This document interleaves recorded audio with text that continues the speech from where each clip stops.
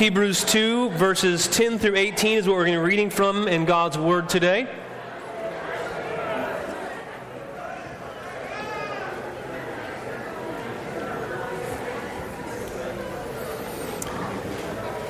Hebrews 2, verses 10 through 18.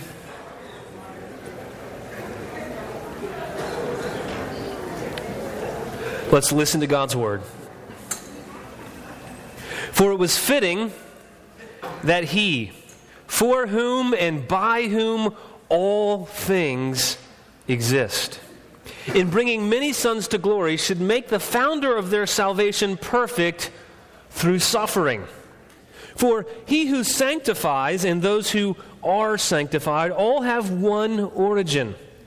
That is why He is not ashamed to call them brothers, saying, I will tell of your name to my brothers. In the midst of the congregation I will sing your praise. And again I will put my trust in Him. And again, behold, I and the children God has given me.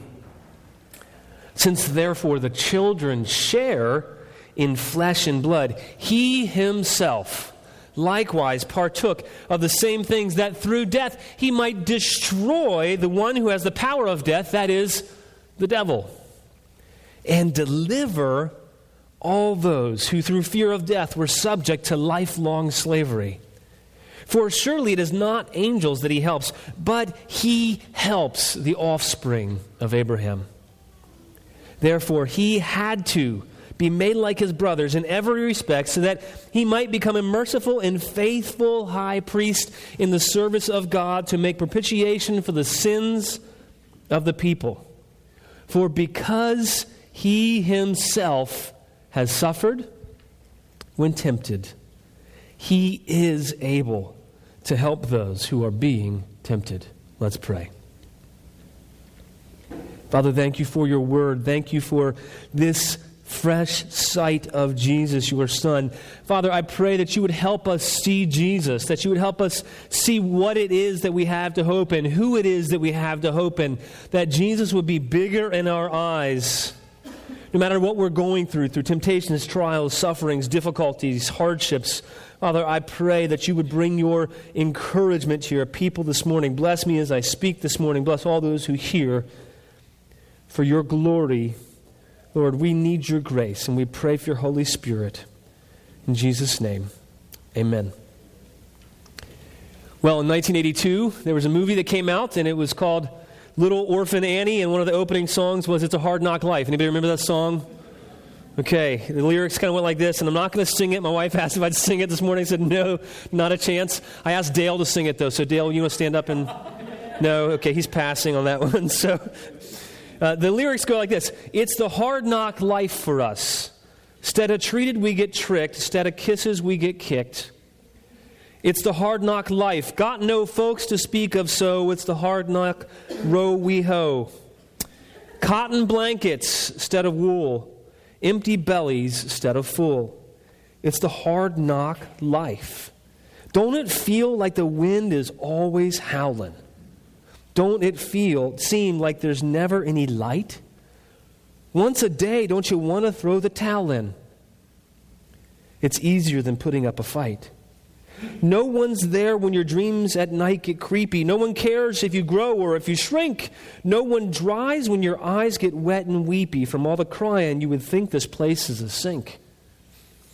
Oh, empty belly life, rotten, smelly life, full of sorrow life, no tomorrow life.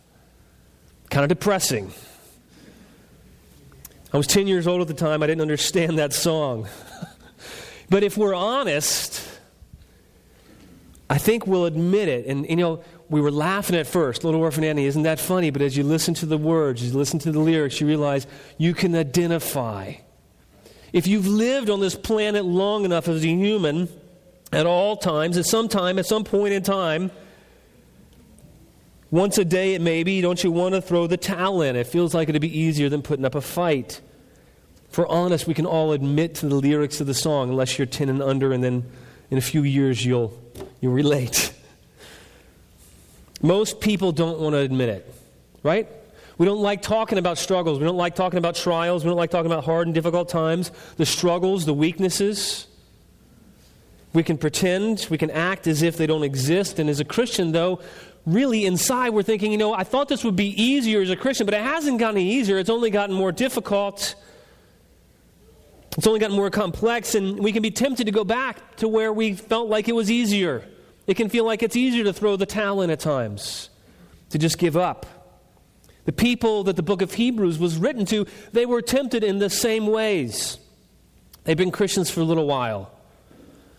They'd experienced the amazement of the freedom that they have in Christ. And then what happened was challenges in life, struggles in life, temptations in life, persecution, people making fun of them, people telling them they were dumb, they were stupid. Who is this Jesus who died? Your Messiah was a loser. They were told all these things, and so they were tempted to give up, to give in, to say, okay, we're just going to turn back to avoid troubles, avoid struggles, avoid persecution. But you see, the author of Hebrews, and really the Holy Spirit, he wanted them to see, and he wants us to see that they shouldn't give up, and we shouldn't give up either. In the Christian life, Jesus said, in this world you will have troubles. Isn't that a great promise? But he says that he is with us. Who is this Jesus who's with us then? The author of Hebrews is going to help us see who this Jesus is who says he will be with us and never leave us and never forsake us. Why does that make a difference? The message we have, it's worth living for. Jesus is worth living for. And the fact, the main idea really of this passage, the main idea of this text is just that Jesus, he was like us in every way. Jesus was like us in every way, mercifully taking our place. Mercifully taking our place and conquering for us in every way. Jesus was like us in every way, mercifully taking our place and conquering for us in every way. And if we see what we have, here's the goal of this passage. Here's the goal of really Hebrews. If we see what we have, if we see who we have, Jesus, it'll give us hope in his promises. That's really our theme throughout the entire book. And the reason why we wanted to do the book of Hebrews, the reason why I'm excited about the book of Hebrews is we're going to have an extended period of time that we're going to spend looking at Jesus over the next 30 weeks. We're going to get to see more and more of Jesus. Really, our mission at this church, it's simple. It's to find our identity in him. It's to be disciples of Jesus.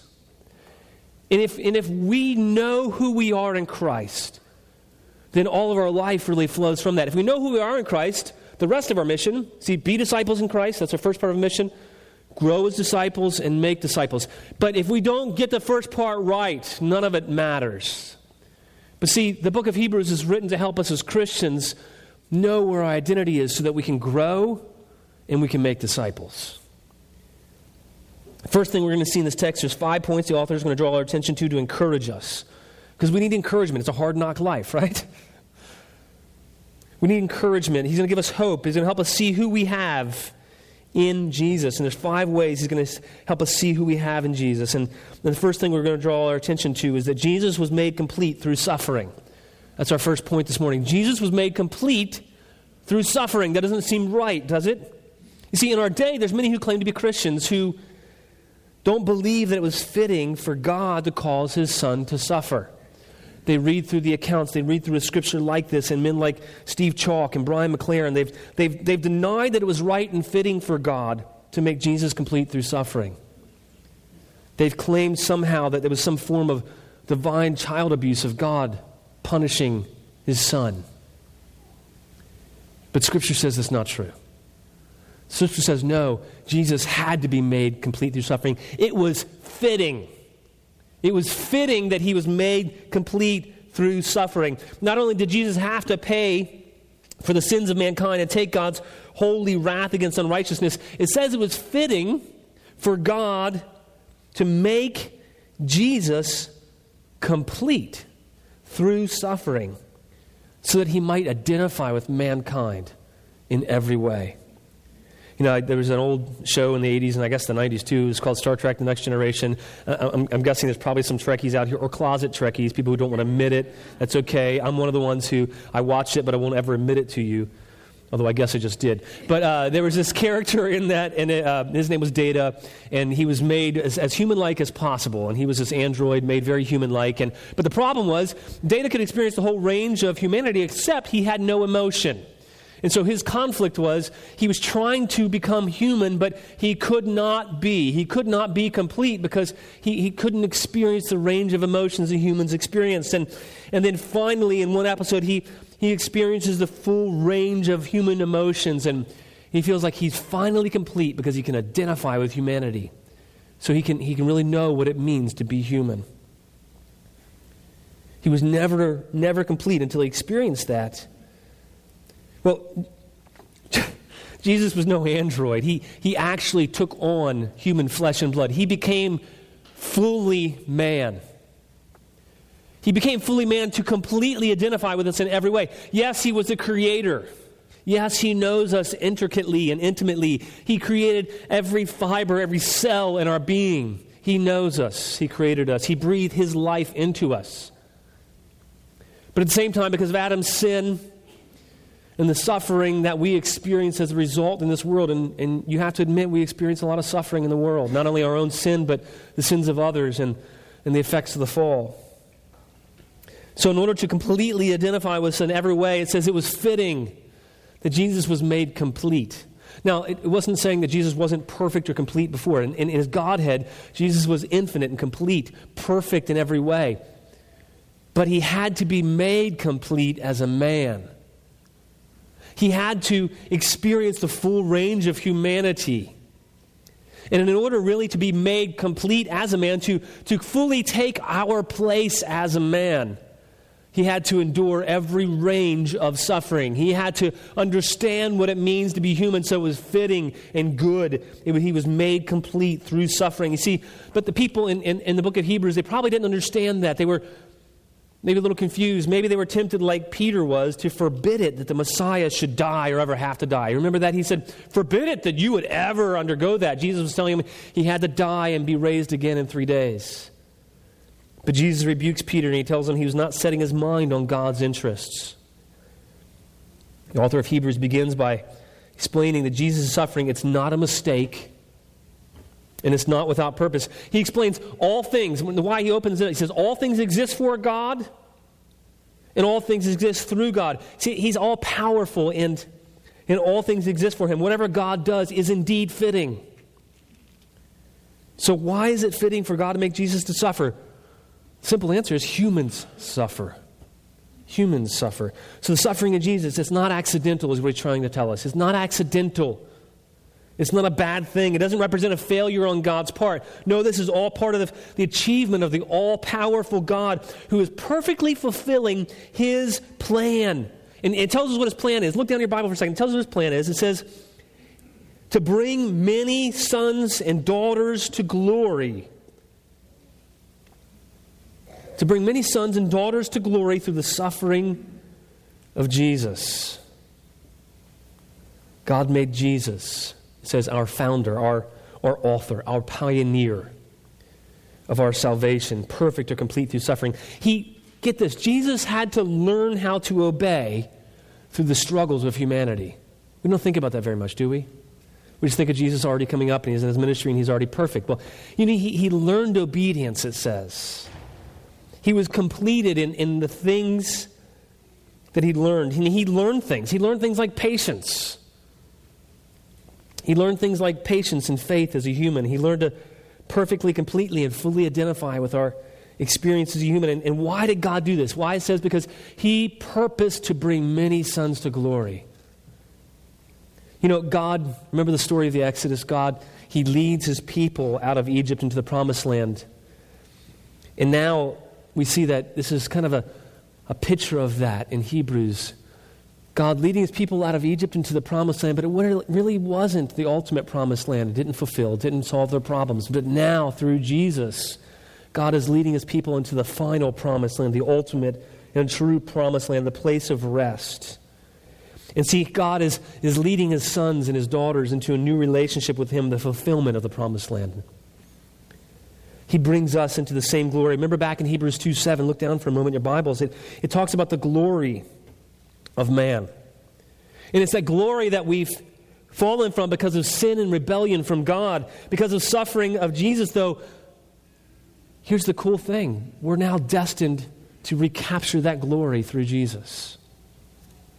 One day we're going to be free. Listen to this. One day we're going to be freed from cancer, from backaches, from lupus, from muscle diseases, from neurological disorders, from MS, from PMS, from raging hormones, from fibromyalgia, from arthritis, from depression, from corruption, from disease of all kinds. And we're going to inherit, is what it's saying. He's destined us to bring many sons to glory, the same glory that the risen Son has. That's astounding. We're going to be brought into the glory of the Son, the divine power and presence of God. God could have saved us any way he pleased, right? He's God. All things exist for him and through him. He could have done any way he pleased.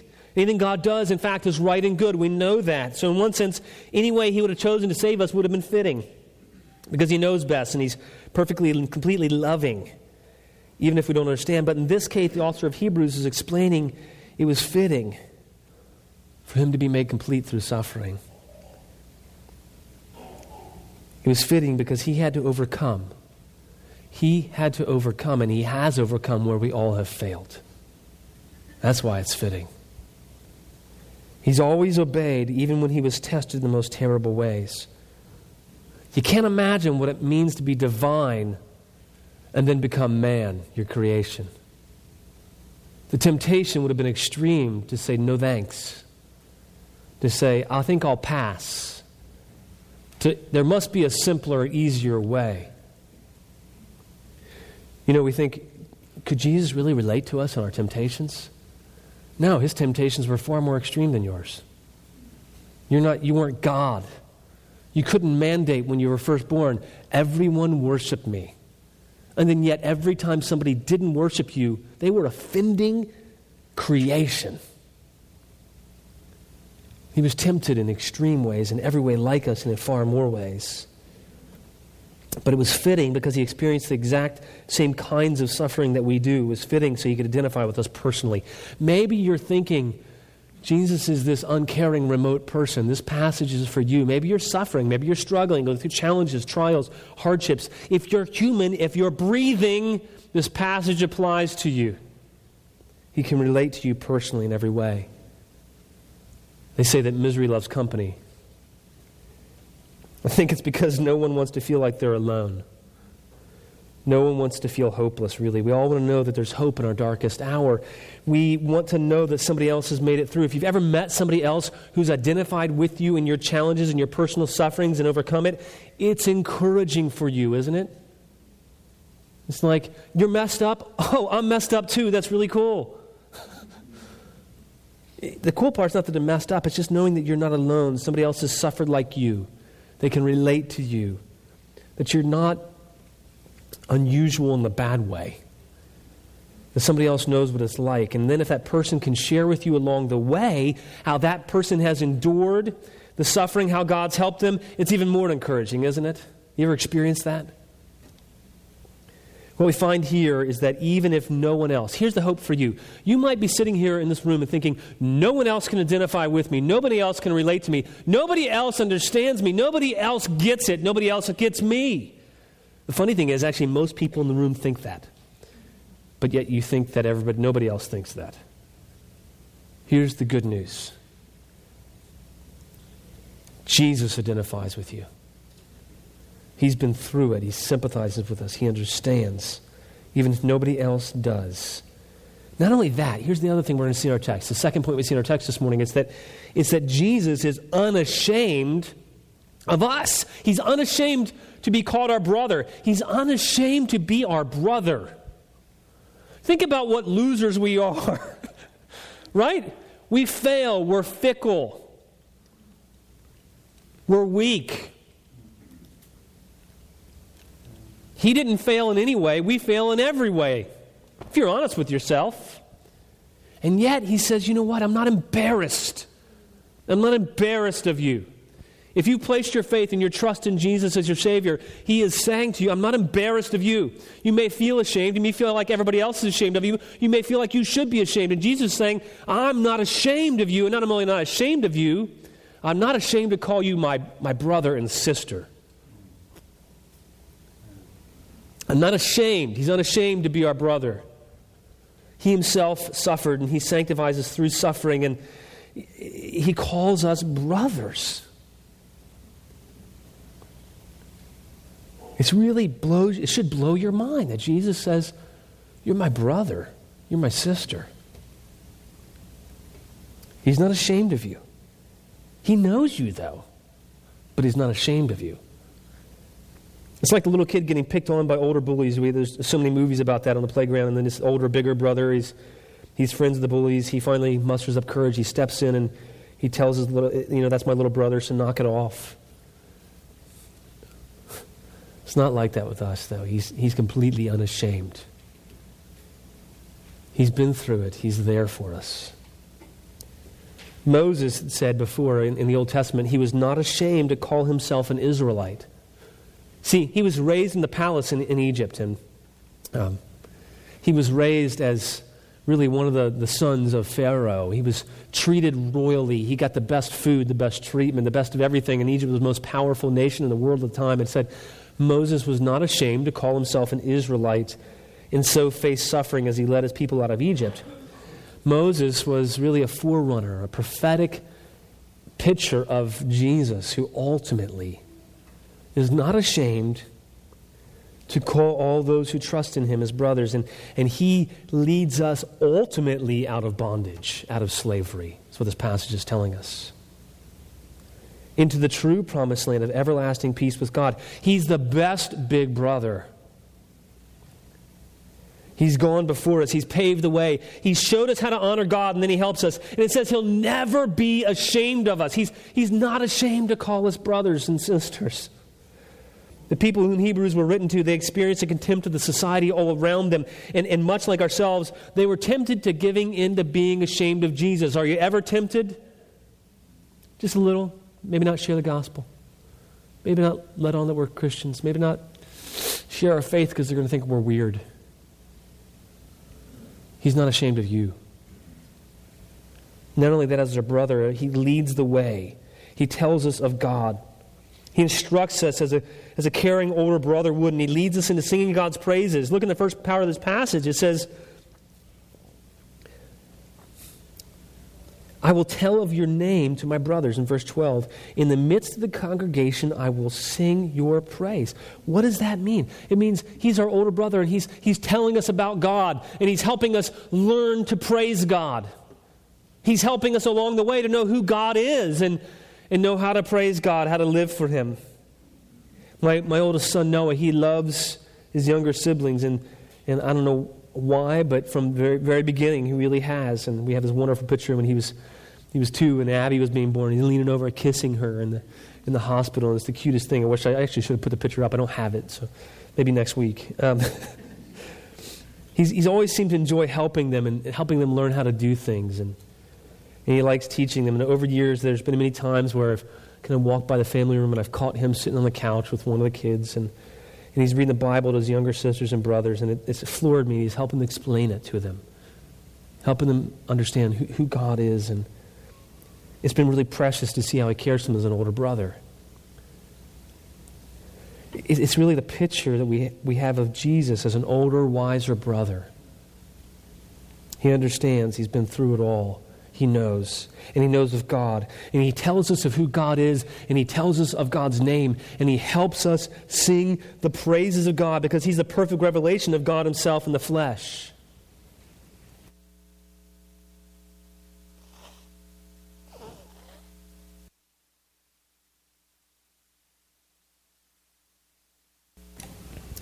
There's a quote here then in verses 12,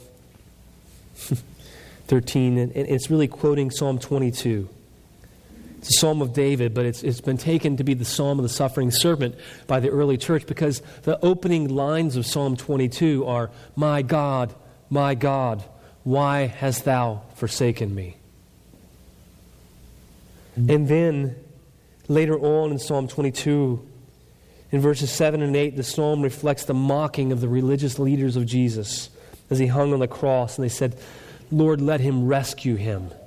Let him rescue himself. And then verses 16 to 18, they explicitly mention the piercing in Psalm 22 of the righteous one's hands and his feet. And then in Psalm 22, it talks about how his bones were whole and not broken. His garments were divided up and lots were cast for them. So it's no surprise then that we find this quote here attributed to Jesus, really.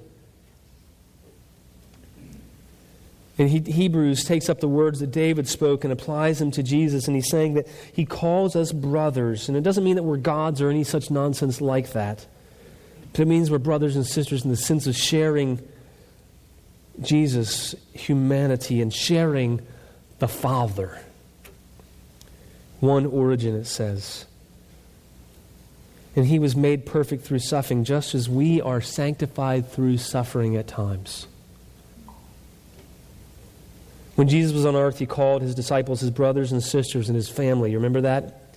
Jesus calls us brothers now. Jesus boldly proclaims God's name to us, and we are in need of being strengthened. He enables us to sing God's praises. And through his example, he puts his trust in God. Jesus puts his trust in God, and then he helps us as his children do the same through his example of suffering.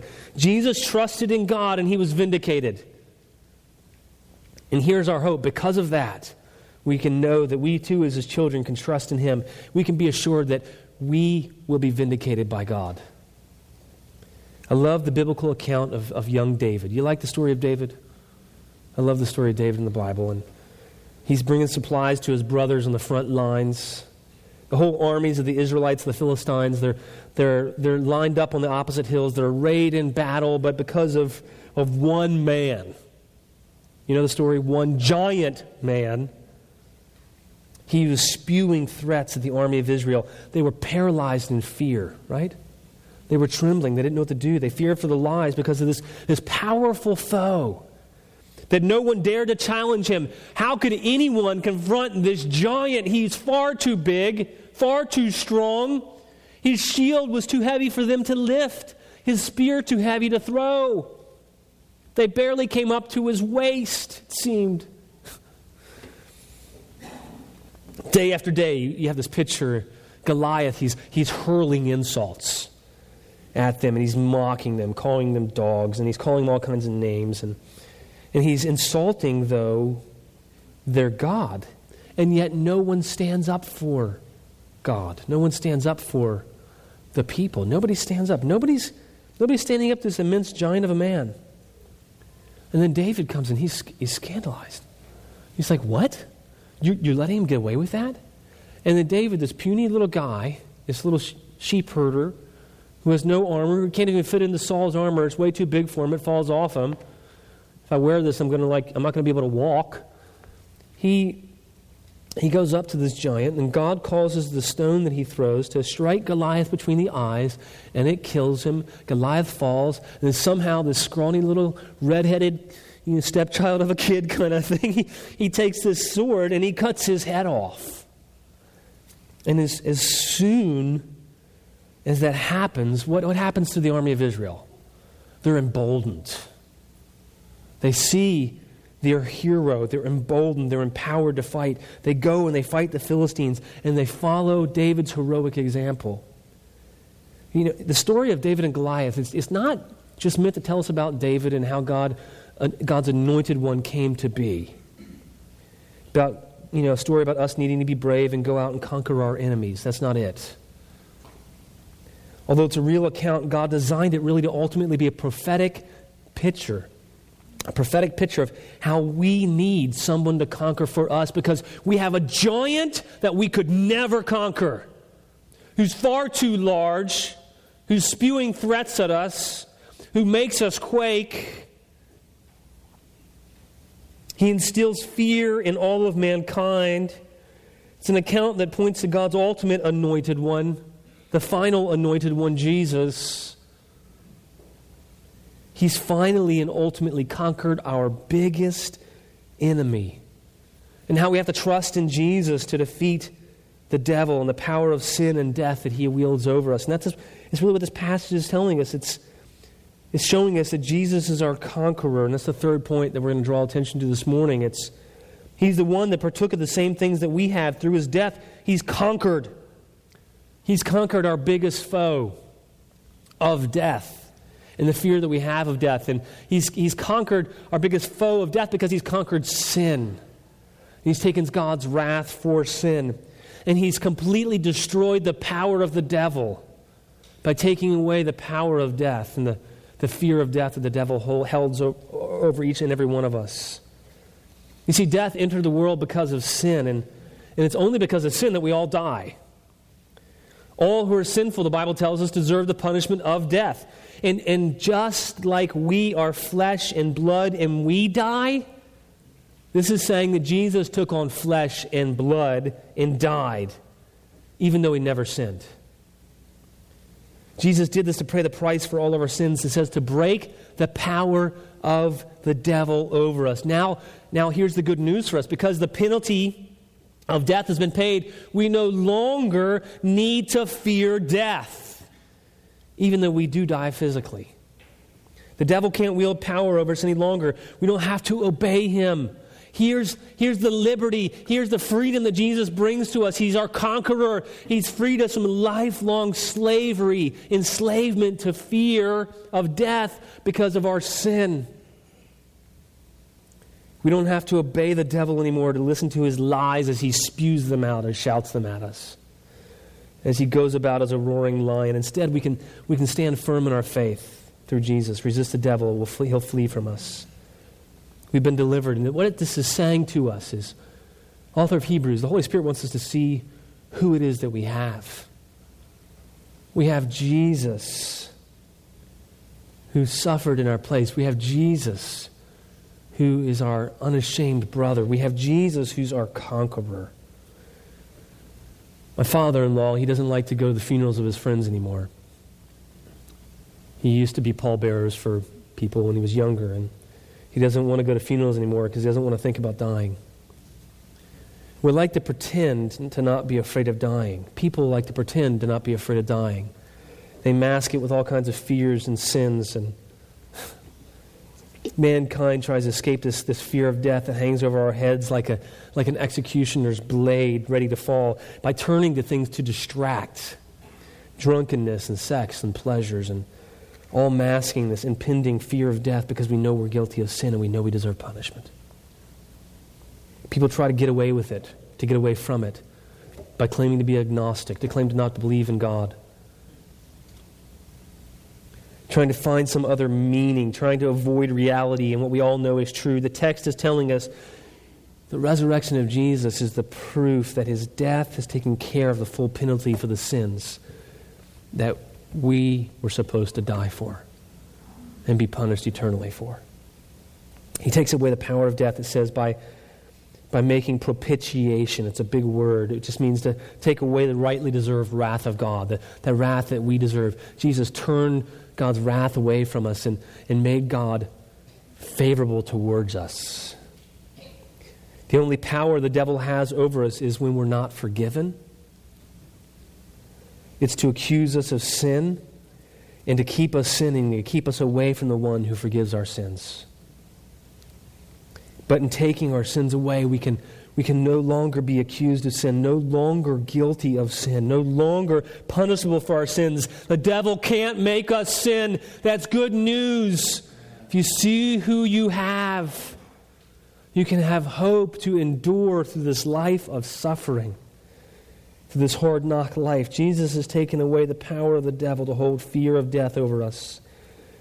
There's a man named S.W. Gandy. He wrote a little poem that goes like this, talking of Jesus. He in hell laid low, made sin, he sin o'erthrew, bowed to the grave, destroyed it so. In death by dying slew. In death by dying slew. We see the death of death in the death of Christ. Not only was it fitting for Jesus to suffer, not only is Jesus unashamed to be called our brother, not only is Jesus our conqueror, here's the other thing. The good news is that Jesus is also our merciful high priest. It's the fourth point this morning. You see, we needed somebody. We need somebody to intercede between us and God for our sins and the sins of all mankind. But we also need somebody who can understand us, our weakness and our plight. We need somebody who is merciful for us and to us. My wife has delivered 5 children now, and I've had the privilege of getting to be there by her side and watch all the children be delivered. I've had the privilege of watching what she goes through. I've seen her body morph uncomfortably through the whole pregnancy. I've been able to empathize with her and the back pain that she has and feel bad when it's almost time and when she's hot and she's uncomfortable and she's waddling around and she has a hard time getting up out of a deep couch. I've seen the pain on her face through contractions and transition and when the baby's just about to come out. But I can only sympathize and empathize with her so much, really, although I really try. But I'm a man. We have certain parts. Women have certain parts. I can only empathize so much. I can't actually carry a child. I've never experienced it myself.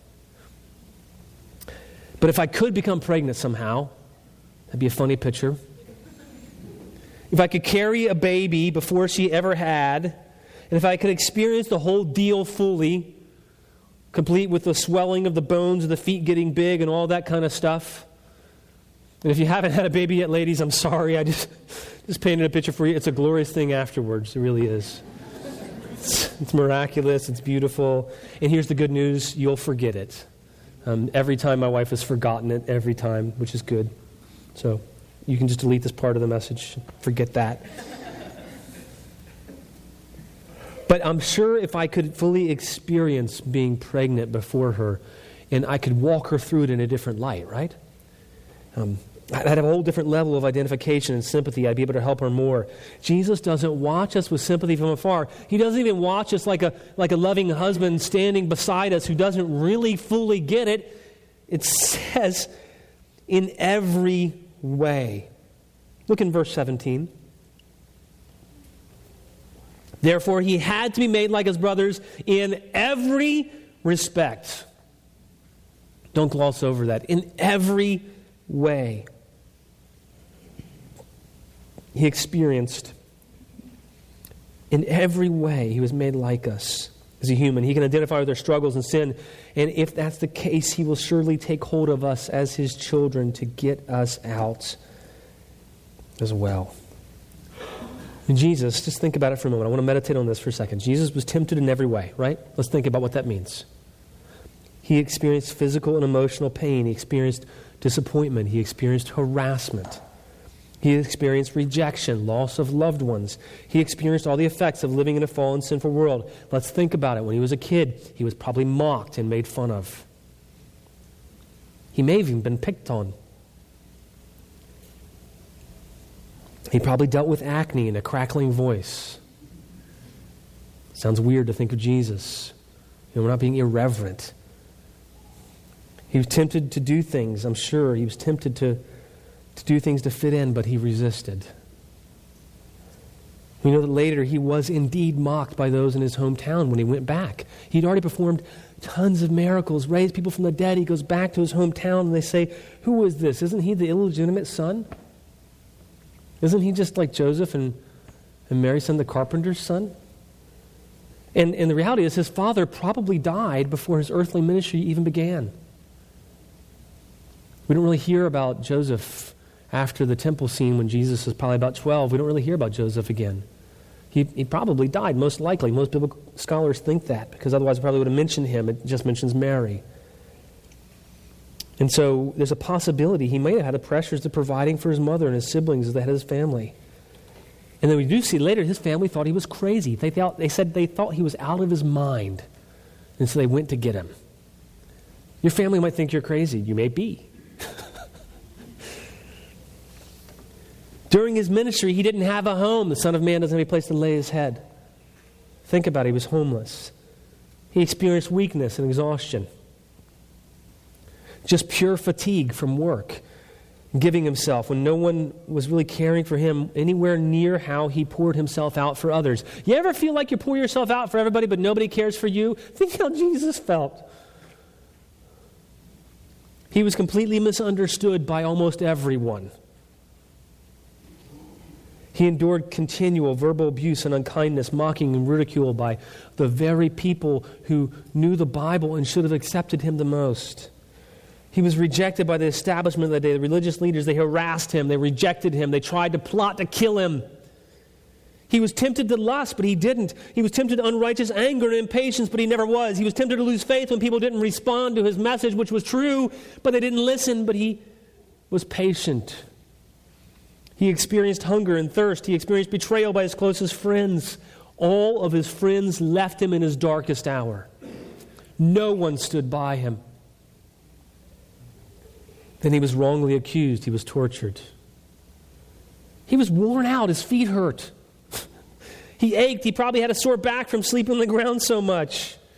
He was mocked. He was beaten. He was whipped within an inch of his life. He knew excruciating pain to the point that his appearance, it says, was disfigured. He was unrecognizable. He was so tortured. He was tempted in the garden to give up on his duty and his mission to save humanity. And he says, Father, if there could be any other way, let this cup pass. But nevertheless, not my will, but your will be done. And then worst of all, not only was he nailed to the cross, crown of thorns shoved into his head. Worst of all for him, you see, he who had enjoyed complete communion and unity with God in eternity, the Father turns his face away. After everyone else had rejected and abandoned him, at least God was there. But then God turns his face away.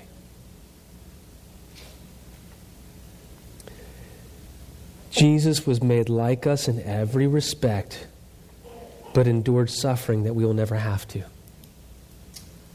Because Jesus did that, God will never turn his face away from us. You see, you may feel alone. You may feel like nobody else is. And maybe all your friends have deserted you. But because Jesus endured this, God will never turn his face away from you. And Jesus says he's unashamed to be your brother. And then he's given us his Holy Spirit. Through his suffering, he identified with us in every aspect of our humanity. And as a man, he says he's became a merciful and faithful high priest. So I've got a bunch of questions I want to ask you. Maybe you're not identifying yet with this passage. Let me help you with that. Have you been rejected in any way? Have you been mistreated? Have people ever mocked you and made fun of you? Have people maybe people don't take you seriously or recognize your worth, your contribution? Have you been harassed? Are you being harassed? Do loved ones and family think you're crazy and treat you that way? Do people demean you? Do they belittle you? Are you weak? Are you worn out? Maybe moms, maybe you're just tired and exhausted from all the work. Maybe you're worn out from caring and doing what you're supposed to, giving and feeling like you can't give anymore. Jesus can identify with you in every way. Maybe you're tempted to just want people to go away. Or go away from people, not talk to anybody anymore, not hear anybody else's needs, not make any more effort. Maybe you're homeless. You don't know where your next paycheck is coming from. Maybe you're in physical pain and feel like you want to die at times or do something to escape and relieve the pain or cut or take pills. Maybe you're tempted to get angry with God as if he owes you health. Maybe you're tempted to self-pity, despair, unbelieving in God's goodness. Jesus comes to help us resist these temptations. He proclaims you're free from death. You're free from slavery. He knows just what agony you are experiencing. He's able and he will give you just what you need to be able to endure, faithful to the end.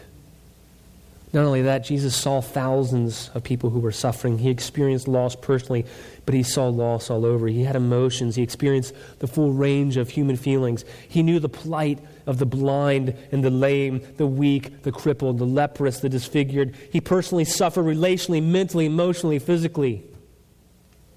Don't think for a moment that Jesus is unfeeling. Don't think that he doesn't care. You insult who he is. Don't think that he doesn't identify with you in your suffering. Don't think he's merciless or that he delights in your suffering somehow. Don't imagine that Jesus enjoys your sorrow or that he's ambivalent to it. He's not. He's a merciful and faithful high priest who can identify with you in every way, and he helps us. He was made like us in every way, in every respect. He experienced suffering he didn't deserve. You see, we deserve suffering he never did. And he took on suffering by choice.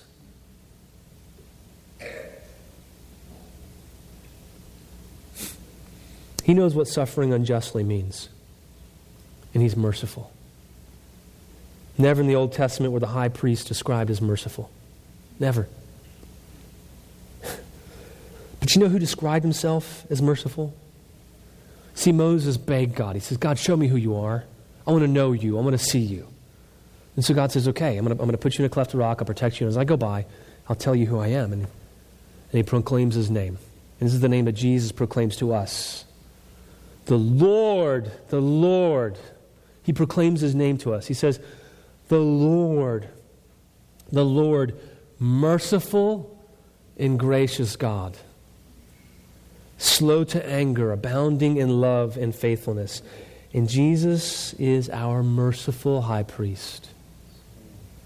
In the New Testament, the blind, the lame, they often called on Jesus. Remember blind Bartimaeus, the story? Son of David, have mercy on us. You see, Jesus has had mercy on us. Perfectly sympathetic to the needs of us as his people. Because of his own trials and sufferings, he can easily sympathize with ours.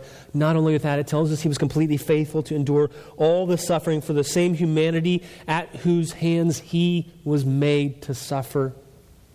Think of that irony. Father, forgive them. They don't know what they do.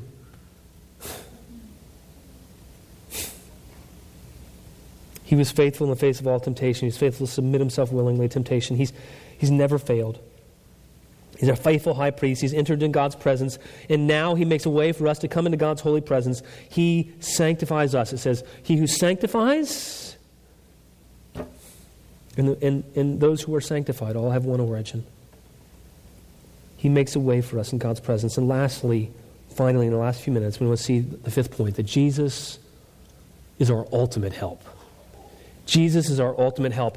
You see, Jesus didn't die for the angels, it says, but he did come to save any man or woman who will believe his promises and have faith in him the same way that Abraham did, and so become like the offspring of Abraham, is what it's saying in this passage. I love the word that's translated that where it says he helps, because the actual word means he takes hold of. He takes hold of. How does it mean he helps? He takes hold of. Jesus takes hold of us, and he carries us to deliverance. He takes hold of us in our weakness. He takes hold of us in our suffering. I remember a few years back when Joshua was 2, my fourth born, and we were at a lake house of a family member, and we just finished eating lunch, and he had taken off his life jacket, and I was in the water about 75 yards away, and for some reason he takes off running, and he runs over the deepest part of where the dock met the lake, and he runs and he jumps into the lake. And he sank immediately. Talk about a terrifying moment. And I'm from here to the back of the room. I can't get to him quick enough. Julie sees she's not the best swimmer. She runs, she jumps off the dock, dives in the deep water. She holds him up above her head, and she's underwater. He's not quite above water. He's still struggling. He's not breathing air, and Julie's holding her breath, and it's about to run out. I swam. I never swam so fast. somehow I reached down. I took hold of Julie, dove down with one hand. I pulled her up. I took Joshua and I shoved him up to the dock and threw him up there. By God's grace, I took hold of them. Julie was choking. Took hold of them. I helped them, and Julie was too weak and about to drown, and threw Joshua up there. Somehow I took hold of them and I helped them. And it's really the same image that we have of Jesus when it says, he helps us. He takes hold of us.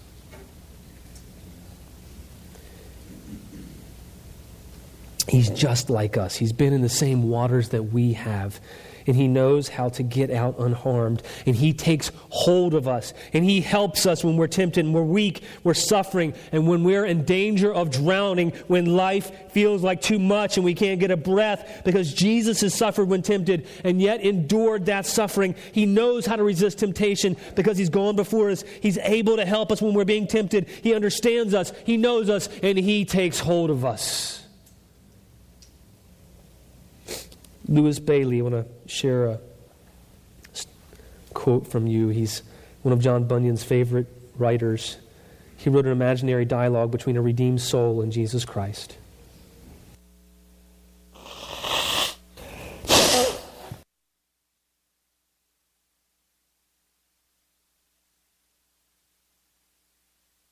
Lord, why did you let yourself be taken when you might have escaped your enemies?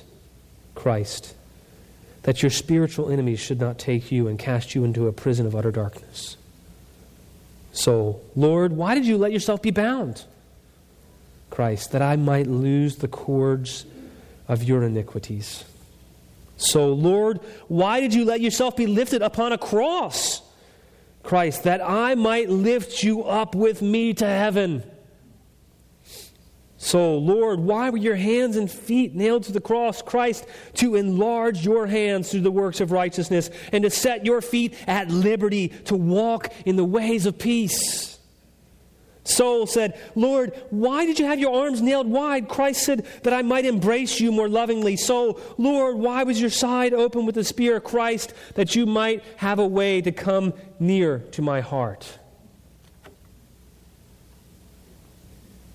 Go and ask the band to go ahead and come forward for a moment. God is not some unsensing, unfeeling, cold-hearted taskmaster that makes demands of us. You see, when we're tempted to give up, like the people here in the book of Hebrews were, because it's a hard knock life, right? Sometimes you want to throw the towel in once a day. Now, Jesus understands us fully and completely. And he springs into action to take hold of us. To take hold of us and to save us when we actually were dead at the bottom of the lake already. And then he takes hold of us as we go through life to help us when we're being tempted.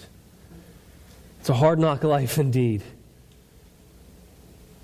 But if we see what we have, if we see who we have hope. You see, what's the main idea? Jesus was like us in every way, mercifully taking our place and conquering for us in every way. Let's stand and rejoice in him. Amen.